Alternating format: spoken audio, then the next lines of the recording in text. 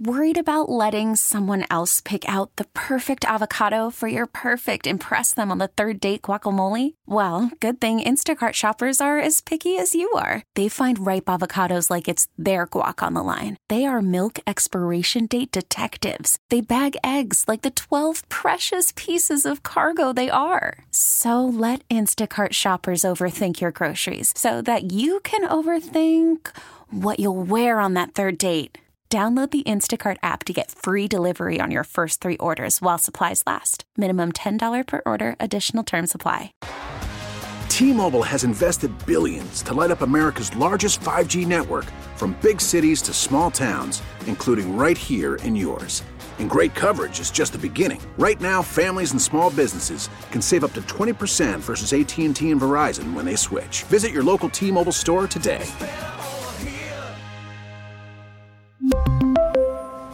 Plan savings with 3 lines of T-Mobile Essentials versus comparable available plans. Plan features and taxes and fees may vary. Charlie Daggett is in Ukraine right now on this first anniversary of the war. And Charlie, first thing I want to know is what was supposed to be a 3-day special military operation to topple Ukraine and carve up the country kind of turned into a year long. No one expected this to go this long, did they? No, not at all. And when we were here reporting, we were trying to figure out whether we were going to stay in Kyiv because, the predictions were pretty dire. The Russians were going to topple the capital within 96 hours. And some of that intelligence is coming out of the U.S. We know now that President Volodymyr Zelensky was offered that he may have been able to get out of the city, out of the capital in order to save himself. The country itself might fall within, a couple of weeks. So those were the predictions at the time. And I believe them. We all believe them. And we were worried about the people of Ukraine and ourselves. And you could see the panic that it sparked because there were tens of thousands of people who rushed to the train station here in Kyiv to get out of the country. And something like 18 million people were displaced in the big rush and panic to get away as the attacks are happening. But I have to say, when that was happening, in the initial hours and days of the invasion, there were airstrikes, there were cruise missiles, there were Russian forces who were closing in on the city within 15 miles of the city. So there's every indication that those dire predictions would come true. And the other thing about this is the fact that Ukraine had to basically bring in regular citizens to take up arms. They'd never been involved in the military before. Basically, they got drafted. Yeah, and it's extraordinary what happened in the 24 hours after the invasion began. And I think this is what I really want to focus on, because it's we can talk about what's happened in the year since, but I think what is crucial and vital is what happened in the 24 hours after the invasion began, because we went out onto the streets and they were handing out weapons at sports centers. Citizens were picking up the weapons. They were putting up barricades. And we've seen these images now, but having witnessed it myself, it was extraordinary to watch with the Molotov cocktails. Everything was closed off. And we spoke to the Secretary of Defense, Alexei Reznikov, who said, because I asked him, I said, okay, we understand the bravery and courage of Ukrainian soldiers and the Ukrainian military, but that's not enough to stop one of the most powerful militaries in the world from advancing on Kyiv and Ukraine itself. But it was real. And what was happening, not just the fact that you had these citizen soldiers and people who were putting up the barricades, but they were calling in whenever they saw, a Russian convoy or a Russian tank coming down the street.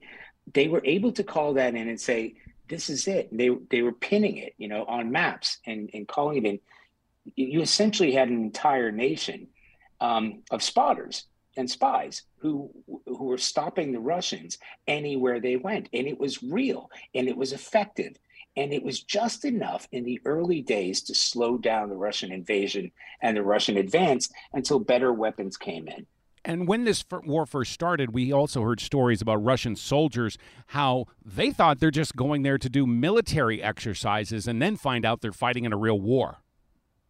Yeah, and I'm cynical. I've been covering conflicts for however many years, so I always have to take one side with a pinch of salt. But from we have been given evidence, and we've been told that the soldiers, the Russian soldiers who were advancing, had their parade uniforms inside their vehicles. The understanding was they were just going to essentially march right in, either through intimidation or with the expectation that they would be greeted as liberators. And they would be marching down the streets of the capital within a few days. And that's why they had their parade uniforms on them. We've seen the images, and again, I take that with a grain of salt, but it was misplayed. What is very, very clear I mean, do you remember the 40-mile convoy of death? Yeah. I was here, I was here when it was coming.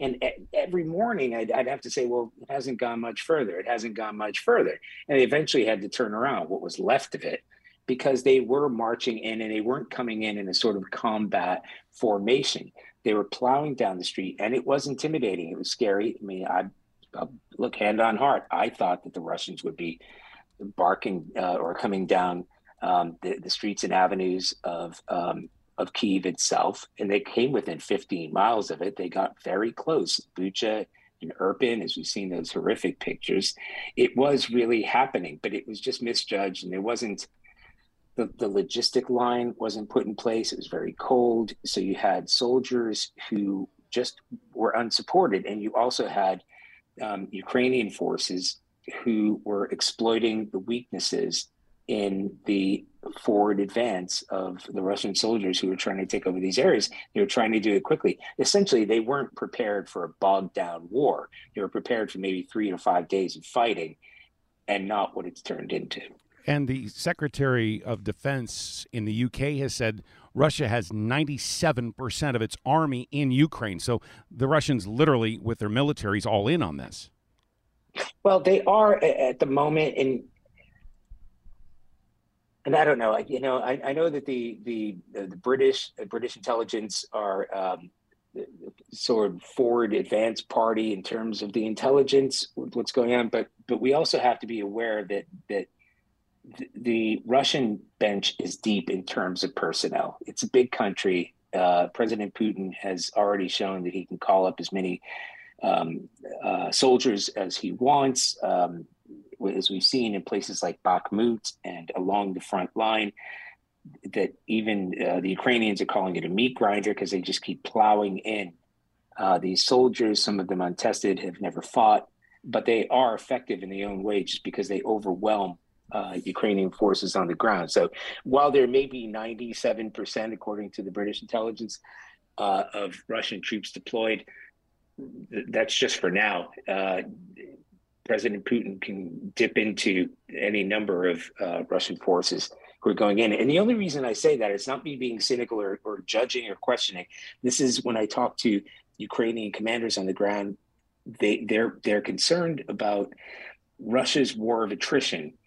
They believe that President Putin is trying to just bear down and grind this out, thinking that the West, the United States, and others, European allies, will tire of the war, will tire of the resources, will tire of the enormous expense, will tire of the ammunition, will tire of the artillery and the HIMARS, which is an extraordinarily expensive thing to do. And it's also costing lives. The longer Ukraine fights Russia and Russia fights Ukraine, the more damage is done and the more lives that are cost. And the Ukrainian commanders that we speak to believe that is President Putin's strategy, just to keep grinding until the West grows tired of it and get as much as they can in the short time that they can. When did the Ukrainians themselves change their attitude from defending their country against the invading Russians to demanding justice for everything that's happened? I think the turning point came in terms of the Ukrainians and their confidence and understanding that and wanting to hold accountable Russia for war crimes, etc., or illegal invasion, was after not just the defense of the Ukrainian capital itself in Kyiv, but once they started pushing Russian forces away from places like Irpin and Bucha, and then further east when they started advancing from the second city in Ukraine, Kharkiv, and they started pushing Russians all the way back to the lines that the Russians had taken, or Russian separatists had taken up until that point, 2014, 2015, in the Donbass and Luhansk region. They started to think, well, we're not only capable of pushing Russians back here, but now we're going to hold them accountable. And with the influx of all of these weapons, if you remember a year ago, there were weapons like the Javelin, which is an incredibly effective weapon, which is just a shoulder-launched anti-tank weapon. It just takes one person. It's a fire and forget weapon. You can fire it at a Russian T-72 tank and run before the tank can hit you back. And now we're starting to look at artillery, HIMARS, long-range weapons. Once that started to turn in that direction, they thought, well, not only are we going to win this conflict and we're going to push Russia out, but we're going to hold them accountable for this illegal invasion, which pretty much all of the world, most of the world recognizes, and some of the war crimes and the unnecessary killing of civilians during conflict.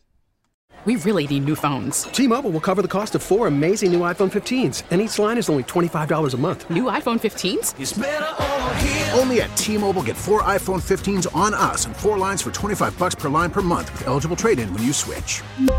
Minimum of 4 lines for $25 per line per month with autopay discount using debit or bank account. $5 more per line without autopay, plus taxes and fees. Phone fee at 24 monthly bill credits for well-qualified customers. Contact us before canceling account to continue bill credits or credit stop and balance on required finance agreement due. $35 per line connection charge applies. See T-Mobile.com. O'Reilly. Protect your vehicle's engine with a full synthetic oil change and save with Mobil 1 at O'Reilly Auto Parts. Purchase 5 quarts of Mobil 1 full synthetic motor oil and receive a $10 O'Reilly gift card after rebate. See store for details. With your Mobil 1 purchase, you'll also receive 2 times points during O Rewards Bonus Points Month at O'Reilly Auto Parts. O'Reilly Auto Parts.